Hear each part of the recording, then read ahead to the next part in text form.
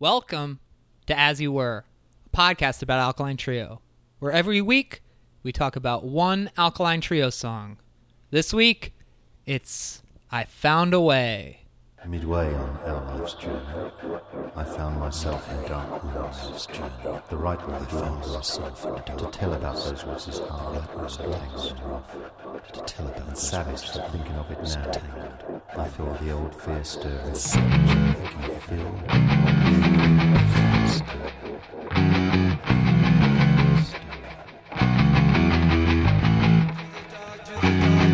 Stumbling through the dark with a broken heart, all alone at it once again.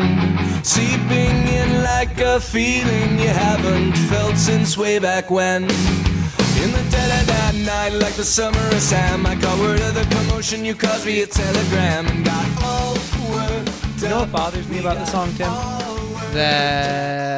No, what bothers you about this song, David? The way they spell away. You know, I was going to open up with that bit. I feel like it's kind of impossible not to. Well, when I looked at it, when it came up on my shuffle on the playlist for this week, I was like, is that a typo? Yeah, Is is this like a something weird with my... iTunes thing? And then I thought about it a little bit, and it's like, what you found a way, as if it's like an object. Mm-hmm. Doesn't really work. No. But welcome to As You Were, a podcast about Alkaline Trio. I'm Tim Crisp. I'm the host of As You Were, a podcast about Alkaline Trio. We are here in David Anthony's apartment. Hello, this is my house. A little bit different Different of a vibe. setup. You know, I got a whole big studio in my home, a recording studio for my multiple award-winning podcasts. But we got some work being done over there at the homestead. They're fixing our kitchen cabinets. So. Yeah, and though, you know, I'm more of the working class everyman on the podcast, so I can't just, you know, devote spaces in my home to, you know, recreational activities. Well, but we've got a couple couches. I don't know if it's recreational. It's have I ever told you this, that it is one of my life goals is to refuse to accept an award. If I could do that one day, last year, better yet, finished second in the Chicago Readers poll. That's right. Which is, I mean, incredible considering the fact that at that time I wasn't really recording episodes, like I wasn't plugging it or anything like that. It's just, you know, pure devotion. It just happened. All of my fans who have followed me over here to As You Were, a podcast about Alkaline Trio, but I would really, really like to win that award one day just so I could refuse to accept it. Whereas I hope we win so I can accept it and everyone will lavish me and you're just, you know, sad in the corner. Yeah, that's my life. But hey, welcome to the show. We have an exciting song to talk about this week. I Found a Way, which was the winner of our very first Patreon poll. First time. How do people vote on the poll? How do we pick the songs? How do people get the chance to pick one that we talk about? Well, I don't know if you know anything about Patreon, but it is a platform where content providers can interact directly with their listeners, with their content consumers. So we have a page over on Patreon where people are able to help us support the show, help us, when we need our kitchen cabinets replaced or something like that. That is what your money's going to, while I just am starving, actually.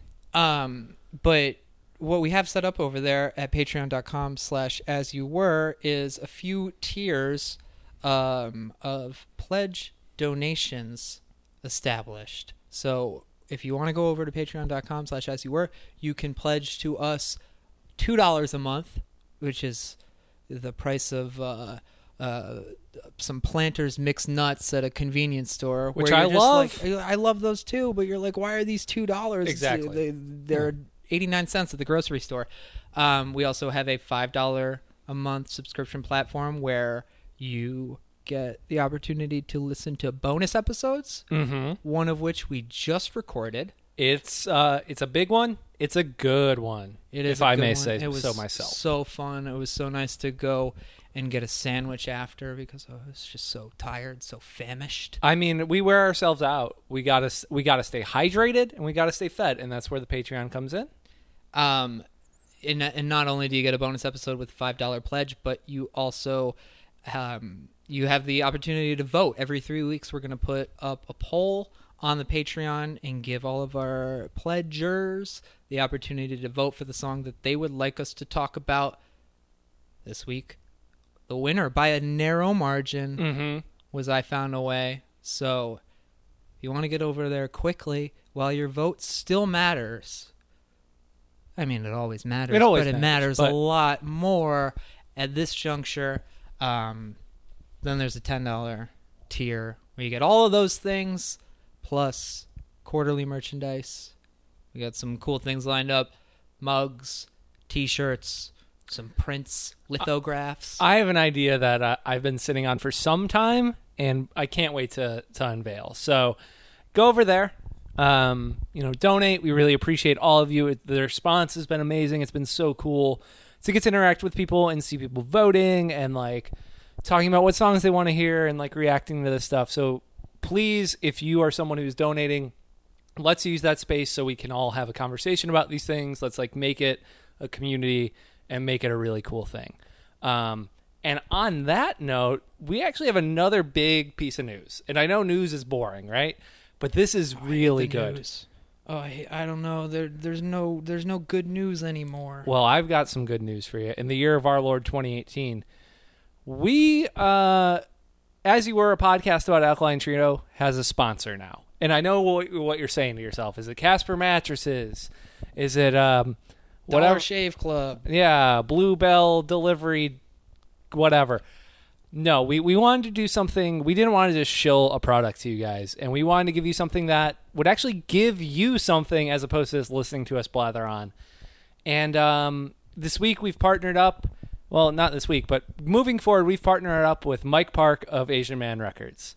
Asian Man, as you might be familiar, released a lot of the early Alkaline Trio stuff, Lawrence Arms, Broadway's, a lot of cool bands. And what we're doing is every week we're gonna plug Asian Man, but we're also going to give you an exclusive coupon code. If you go to Asian Man and you're like, hey, like, oh, I really want to pick up, well, let's say, I don't know, the Matt Skiba and Kevin Second split. Ooh, what a doozy of a release. You go there, you put that in your cart, you go to the checkout, you type in code As You Were, all one word, lowercase, you get 10% off that purchase. So you're telling me that, like, if I wanted to go, like, let's say I only have the first 3 Alkaline Trio records on CD, and sure, and I want to upgrade to vinyl. Now's the time, because they've got all of that stuff stocked. Also, new releases. This is a label that has continually been on the pulse, especially with West Coast music. And let me tell you, from my experience with talking to people from the West Coast, the bias that exists towards the Central Standard Time and Eastern Standard Time bands that are doing things, that's real. But bands like Hard Girls, so good, The Exquisites, so good, Diners, so good, all putting things out on Asian Man Records, all great stuff that's happening currently. I mean, right now, this year alone, Mike's put out the Warm Thoughts LP, which I love. It's called I Went Swimming Alone. If you like the Weaker Thans, you'll love it. It's the drummer, Elliot, from Touche Amore. It's the homie. Great record. Check that out. Go buy it and save a little bit with the code As You Were. Or, beyond that, Mike Park and Maura Weaver of Mixtapes fame have a new band. They just put out a new record. They're out there on tour opening for Alkaline Trio. Go get that record. Save a little bit of money. If you didn't have money at the show to grab the record, grab it from Asian Man. Use As You Were as a code. Save a little bit of money. And this is something that, like, when David fostered this deal, I had nothing to do with this. I don't matter here, but it's pretty humbling to be connected to this label for Truly. Both of us. I mean, for Christmas when I turned 16, my aunt was buying my presents that year. Mm-hmm. She said, "What do you want?" I just sent her the Asian Man Records catalog with things circled. Oh, totally. I remember getting those catalogs in like CDs or LPs and like just going through them and reading those one sentence descriptions of being like, what does the Broadway sound like? What's the honor system? Like just discovering this wealth of material. And they continue to do that. They continue to put out new bands. They put out a lot of great stuff. And truly an honor to be doing this with Mike. The vote of confidence from him to want to do this and sponsor us means the world. And I'm stoked that we get to give out, you know, a little bit of a discount to the people who listen to this podcast because we're all doing this cool thing together. We're all excited about, you know, music and the culture around it. So yeah, this is it's truly exciting to me at least, and I hope it's exciting to everybody listening. I mean, I think I'm past the point where Asian Man Records isn't going to put out a record by Tim Crisp. So this is as good as it can get from me. And it's pretty damn great. So it's super exciting, and we are looking forward to that relationship moving forward. And now moving on. I found a way, the 5th song on Agony and Irony, a record that the Alkaline Trio released in July of 2008. Now we've previously talked about In Vain and Live Young, Die Fast, but that's all the way back there. That's episodes 4 and 8. Yeah, that's really early on. And it's been some time since we've been back to this record. Maybe this is a good time to remind all of y'all out there, one of the tiny premises of this show is the fact that Agony and Irony, this is the record where I kind of dropped off with the Alkaline Trio. I remember putting this on, walking to a party, and just getting about halfway through it and just being like, I think that my time with this band is done. It's past. So I haven't listened to that record since 2008 when it came out. I haven't really listened to anything beyond that. So I'm hearing this for the first time.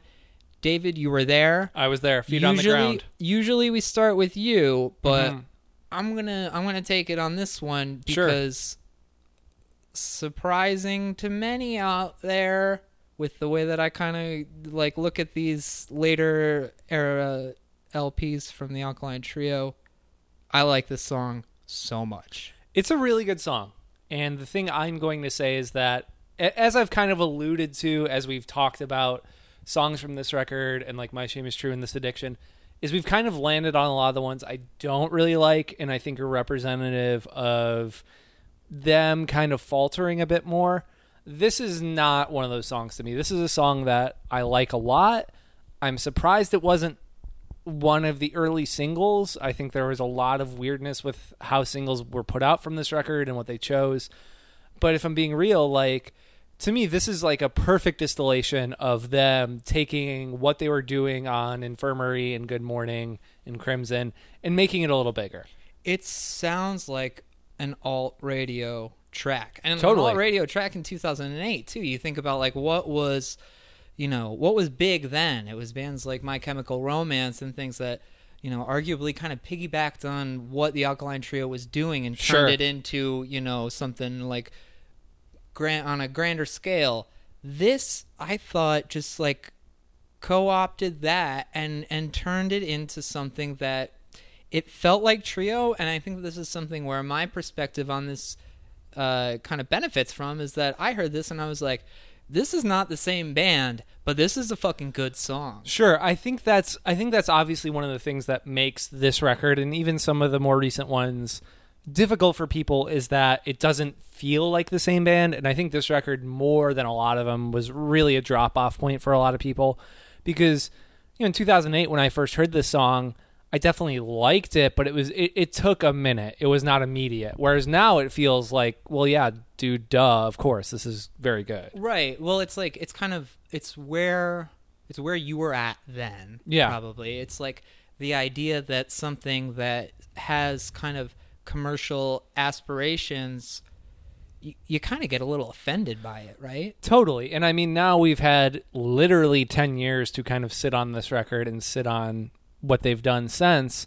So like there is a little bit of, you know, this is one of the songs that if I were to make a mixtape of the past 10 years of Alkaline Trio, like the good stuff, this would make the cut for sure. Yeah, You absolutely. know? And I think it's interesting that, as best as I can tell, this is really the only one, you know, aside from the past live performances, full album performances notwithstanding, it's one of the only songs from this record that's really stayed in rotation for them in sets. Well, I think that makes a lot of sense to me, because when you listen to this song, it sort of has a lot of the things that we, you know, maybe in our less positive criticisms of this band are kind of, you know, we're not all in on like the guitar effects and things like that, and the layering that seems to just kind of camouflage the fact that, you know, maybe these songs don't really have the thought that they should have put into them. Yeah. This is one where it's like, this has big aspirations, and they really like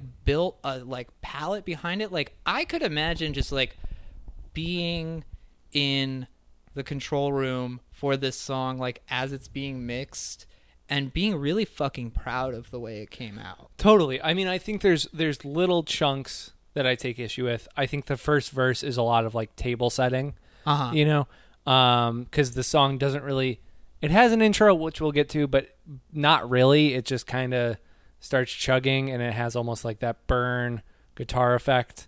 That was the thing. Is like, Yeah. I was kind of, well, we'll get to the sample. Yeah. We'll talk at length about the sample in a second here. But when this song came on for the first time, the sample really caught me because it just had like a different approach to it. And I think that I was, within the first few seconds of this song, much more willing to go with it than Sure. other things that I've heard, where I've just, you know, you've been in the room when I've heard songs for the first time in front of you, Yeah. and just been like, oh my God, like, what is this? Well, it's interesting because, yeah, I mean, this is definitely indicative of like them doing those things and it working, and there's plenty of examples of them doing it and not working. And I think the big difference for me is generally in the commitment to it, because though I think that first verse is kind of extraneous and just a way to get to the chorus. So what don't you like about that? Because I really like every part of this song. I think it just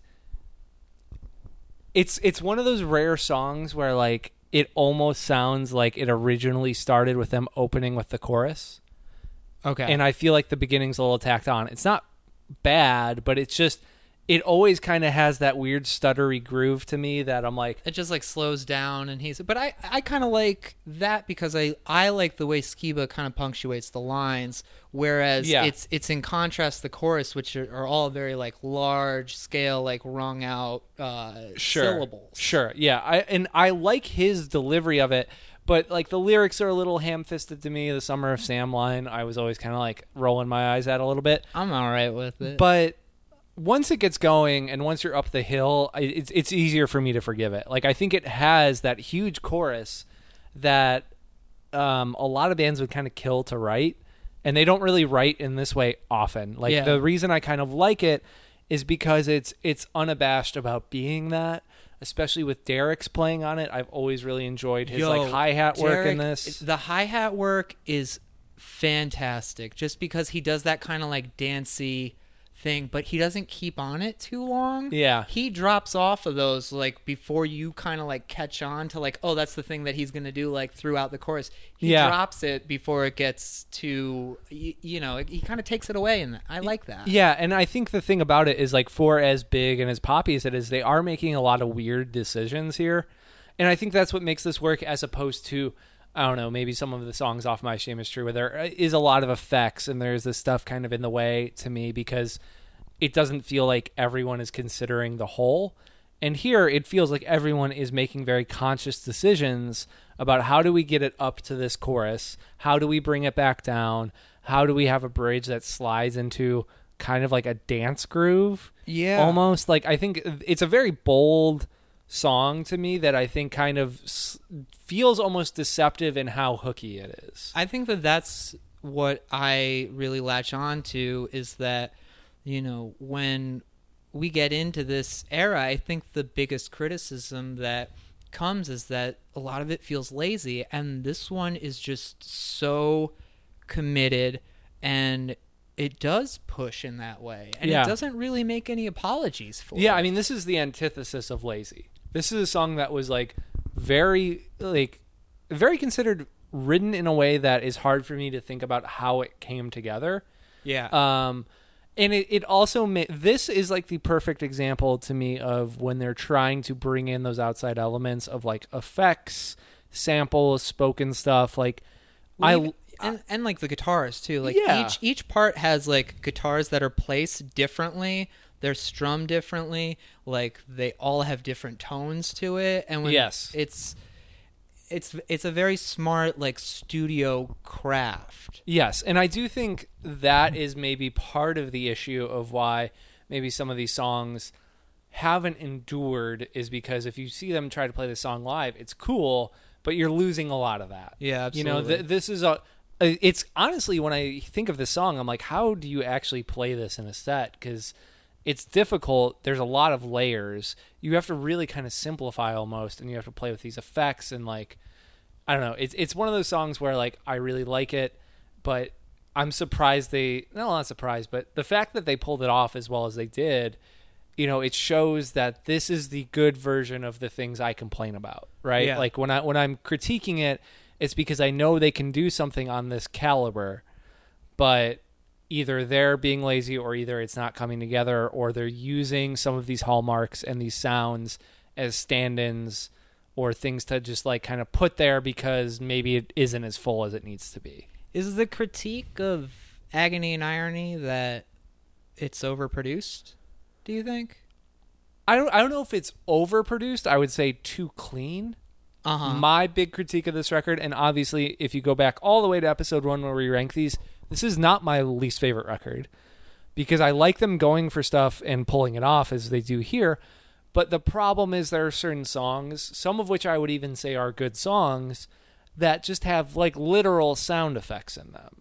Yeah. You know, of like a ringing clock and shit like that. That's the stuff I really don't like. It's why I don't love some of the decisions on later records of like, here's kind of like a motorcycle sound, and you know, just like very like they got a like CD from Party City of just like spooky Halloween sounds and decided this is what we need to put in. That's the shit I don't like. This feels really organic, and this feels considered and placed well. And I could see how even when they come out of that first chorus into the second verse, there's that like really kind of weird like electronic-y flutter that comes in. I could see that putting people off, but it's so it kind of happens there and not really There's like that again. shimmery effect that happens too in the bridge. Yeah. The song has a very good bridge. Oh, too. I love the bridge And in I the feel song. like that this is like maybe one of those songs where it's like, all right, if this gets airplay, we gotta have a bridge right here. Like that's kind of, it's like set in a formula that like you can't not have a bridge for a radio track. Well, and that unless bridge, it's like a Rolling Stone. well, no, totally, and that bridge to me is very like post faint kind of like Yeah, sure. dancey type of thing, but they make it feel theirs. Like this doesn't feel referential in the way some other stuff does from this period. But I do think like this song and the one that follows it are a really great example of them feeling like themselves, feeling a little bigger. And I don't know, I just I found a way quite a bit. I've got minor quibbles, but nothing that's like, oh, like I'm not marking down each points because they pull it off in the end. Yeah, I think I was signed on pretty quickly. This is probably the first of the post Vagrant songs that have come up in this show that I've been really, really down with. Yeah, and I think it makes sense. You know, if you like this one, I think you're going to find other ones in the next few records. But, you know, that's the thing is we're always rolling the dice. We can't just like orchestrate it so next week or, you know, in 3 weeks, I guess, we're going to get one of those. So it's fun to see which ones hit you because I don't know if they're going to. Right. Yeah. You know, when we talked about this, I felt like my removal from it was a very like that was really helpful for me in this instance in particular because I was like where this is a song I have like no reason to be mad at what this song is trying to be. Yeah. I'm just hearing it and saying like this is a fucking good song. And I It's put do think together really well. sometimes devoid of context, like the fact that I think Agony and Irony has a lot of holes in it, and this song kind of comes up midway through where the first 4 songs, if they're not catching you, and there's 2 songs preceding it, In Vain, and then I think it's Over and Out, both of which are pretty like it could probably feel worse. Yeah, you know, yeah, sure. But look, yeah, I could see this as being someone's like tipping point. Yeah. On this record, let's talk about the sample. Yes. So that spoken passage is done by Douglas Pierce, Douglas P as he is known, of the band Death in June. Now, this record's interesting because it has probably the most collaborations of any of them, in that Douglas P's on it. The black metal band Ulver contributes a couple of electronic sections to a couple different songs. And, you know, this was the major label record, so obviously they could fly in these dudes from Europe or whatever and get them to do a spoken word thing for 15 seconds. But Douglas P is a pretty controversial figure in the world of underground music, I guess I would say. I don't think a lot of people know who he is. I don't think a lot of people know who Death in June is. But he's someone who has got a lot of flack over the years for, you know, always playing with Nazi imagery, fascist imagery, singing about that a lot. But he's a complex figure in the sense that, like, if you read about his life, you know, he was born, I think, in the 50s, late 50s, early 60s, in England. His dad fought in World War II. He talked about how, like, that kind of thing really influenced him growing up. There was a lot of war artifacts in his home, and, you know, he's an openly gay person, and he spends most of his work kind of, you know, dealing with war and Nazism and genocide and all these kind of topics. He's been his style of kind of neo-folk, electronic whatever has been kind of the jumping off point for a lot of people to use that type of music as a white power-ish thing. But I never really cared about Death in June, and I've never really explored it. So I guess I just don't really know how to feel about something like this, because I don't inherently think that everyone who is interested in these topics, especially people from Europe who are born, you know, shortly after, you know, within 2 decades of World War II ending, you know, I understand where that fascination in this stuff could come from, but I don't. Right now, it feels really weird to be like, yeah, it's fine, because there's so much of it being used in a way that is truly right bad. So and you know, let's unpack this a little bit, because I think that this is something that, you know, it's sadly today is prevalent, and it's insane to me to consider the fact that this is something that has just become a part of daily life, is that we're fucking dealing with Nazis in 2018. Yes. But punk, from pretty much its inception, has had a fascination with fascist and Nazi, you know, imagery, articles, things of that nature, and it's sort of it's a weird thing to look at, and it's a weird thing to unpack without veering into a territory where you are kind of feeling like you're justifying it in some way or explaining it in some way. And I think that it's, when it comes to using shit like this in 2018, when we're watching all of this bullshit happen, it's like, no, you are not. Nobody is fucking throwing imagery like that onto their art and explaining it as art to me in a way that makes me want anything to fucking do with it. Totally. Not to like smash it. But if you look at, you know, England post-war, you talk about people that grew up or were born like in the 1950s, when they're rebuilding following the, you know, largest war that's ever happened in recorded history, following an insane genocide. Somebody wanted to take over the world. Like, every generation is reacting in some way to that which came before them. And so when you look at the people who are huge kind of progenitors of the early punk movement, those are all people in the mid 70s who were born in the mid 50s. Mm-hmm. So I would say the pathos behind a swastika on whether it's like Malcolm McLaren or it's the Ramones, who are all Jewish. Yeah. The point of it at that time is to immediately create shock and reaction. Yeah. Now, there's a great story in Please Kill Me where the Ramones walk into a recording studio. They've got like swastika armbands on. Their producer's like, "No, what the fuck are you doing? You get that shit out of there." And they're just like, we don't even know what it really means. Yeah. Which is fucking insane to think about the fact that you don't know what a swastika is. I mean, to be fair, they were not the brightest bulbs burning. That as much story, as I love them. that story yeah. of them touring with the Talking Heads in Europe, and the Talking Heads want to go to all the art museums, and they just want to get cheeseburgers. Yes. It's the fucking funniest thing. I relate to the cheeseburgers. Yeah, no, I mean, that's been prevalent in punk since the beginning, right? And, like, I think it's interesting to talk about it because, as I've said to you, and I think what's really fascinating is that though there was that element of punk, of the shock thing, there were a lot of, queer people, people of color. There were a lot of different, people using this music. A lot of it has been erased through the way we've documented it by talking about, the Ramones and X more than we talk about the Plugs and the Zeros and the Bags and, like, all these people, all of whom were, like, there on the front lines doing it and were playing with these bands and bringing in other perspectives and heritages, and that's continued, but, it's the way that most people can name, fucking, I'm trying to think of, like, a great example, because I was going to say, like, can name, like, I don't know, Hatebreed instead of Limp Wrist. Right. And I think that's just part of it, is it appeals to a slightly different person. But the point I'm getting at is that,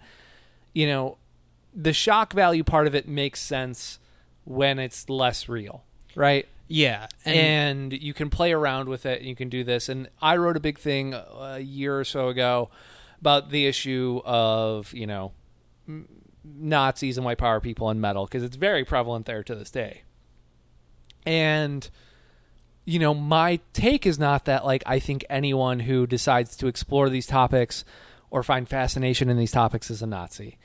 I don't think everyone who makes a movie about World War II is like, look how cool this shit is.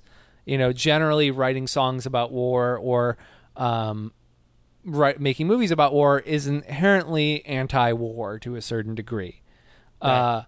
However, if you are playing around with a lot of death skulls and sun wheels and stuff, if you can't explain why you're using it, if you don't have a very good justification for, like, yes, we're using this to evoke this because we think there is power in this and we need to talk about this and we need to use this to explore and remember what happened and how this was fucked up, okay. But if you're just like, we refuse to address why we use this thing and we think anyone who brings this up is dumb. And that's the Death in June stance on all of it, right? Is that there's they're not going out there and saying, like, no, fascism is wrong. And Nazism is a fucking evil thing. Yeah. They're just kind of, in some ways, I think maybe taking advantage of the fact that we are having a conversation about this band right now just because of the ambiguity that's happening here. Totally. And I think that's part of it. And, it's one of those things where it's like, there's a lot of times in the wake of me being very vocally outspoken about, like, yeah, I don't really have time for these white power, lunkheads in my world. People will hit me up and be like, oh, did you hear about this band? They've done something. And, like, maybe sometimes they have, and maybe sometimes it's just an association or something. And I don't know. Like, I'm not telling anyone how to think. Like, you should investigate it and choose your own path forward. But Death in June was something that was never on my radar. But knowing all this doesn't really make me inclined to check it out. It is kind of where I fall. I don't find the music very compelling, to be honest. But also, like, I don't want to fuck around and, like, buy 30 records from this artist who maybe is a bad guy. I don't know. Yeah, I think that at this juncture in time, I just don't really have an investment like that in my life. Like, totally. I don't. It doesn't really do it for me. I think that it's unfortunately, I think that the early association that existed where there was, really only utilizing an image for the sense of shock, I think that has been co-opted, and a lot of like bad shit has, been a part of punk because of it. Yes. And I mean, we get into like big arguments on agency there of like, is it whose fucking fault is that? People who want something gross and violent and disgusting like that are going to seek it out and find it in whatever way they can. So that's all a philosophical debate for another day. Yeah. We bring it up not because we're like, this doesn't make me feel any type of way about Alkaline Trio or the members of it. And in 2008, or probably when they recorded this in 2007, very different time, honestly. It sounds quaint, and that's not an excuse for someone doing something shitty, but this doesn't throw up any weirdness to me. I think it was a decision they made to try and be like, we have these other fascinations outside of punk. We have a major label and can afford to do it, and we think it would be cool to put this weirdo shit on our record. That's probably the thought that went into it, if I had to guess. Yeah, and it's something that probably, I don't think that they'd be doing it today, and I certainly don't think that, the court of public opinion would be too down with them doing it. And, that's, I would say, probably for the best. Yeah. But we went into it. We always go into it. You gotta. Hey, what do you rate this song? This is a time where I wish I could have halves between the halves, but I'm going to go 3.5 skulls out of 5. I'm going up. I'm going 4 skulls out of 5 for this track. Hey, if you like what we're doing here, subscribe to it on Apple Podcasts, on Stitcher. Tell a friend about it. That's been one of the most helpful and exciting parts for us is, people reaching out to old homies, being like, hey, there's this show about Alkaline Trio, and you reconnect with friends, and we get new people coming by here, and that's been a really exciting part of doing all of this is hearing from all of you who are excited by the conversation that we're having. Hit us up on Twitter at AsYouWerePod. Email is AsYouWerePodcast@gmail.com. That Patreon, baby. Patreon.com/AsYouWere. We got a bonus episode coming. Locked and loaded. Matter of days. You can head over out there for the subscribers. You can head over and check that, and then you can head over to AsianManRecords.com. Pick up some records. Use that promo code AsYouWere. Save 10%. Help out Mike Park. Help out us. I think that's a win-win is what we call that in the biz. It's what we call it in the biz. I checked the Asian Man store. They don't still have the Keep Trash in Its Place t-shirt available. True. But they got so many great things over there. Like the Matt Skiba, Kevin Second split. I don't know why we keep bringing it up, but we do. And here's one thing I just want to throw out at the end here because it's hilarious to me. Never forget the review that Pitchfork Media ran of Maybe I'll Catch Fire, where they trashed it, and then in the 10 in the Swear Jar review a few years later said that Mike Park's symbol, the Asian Man logo, is not the Korean flag, but the Pepsi logo. So never forget, friends. We'll be back next week. Thanks, Bubba's.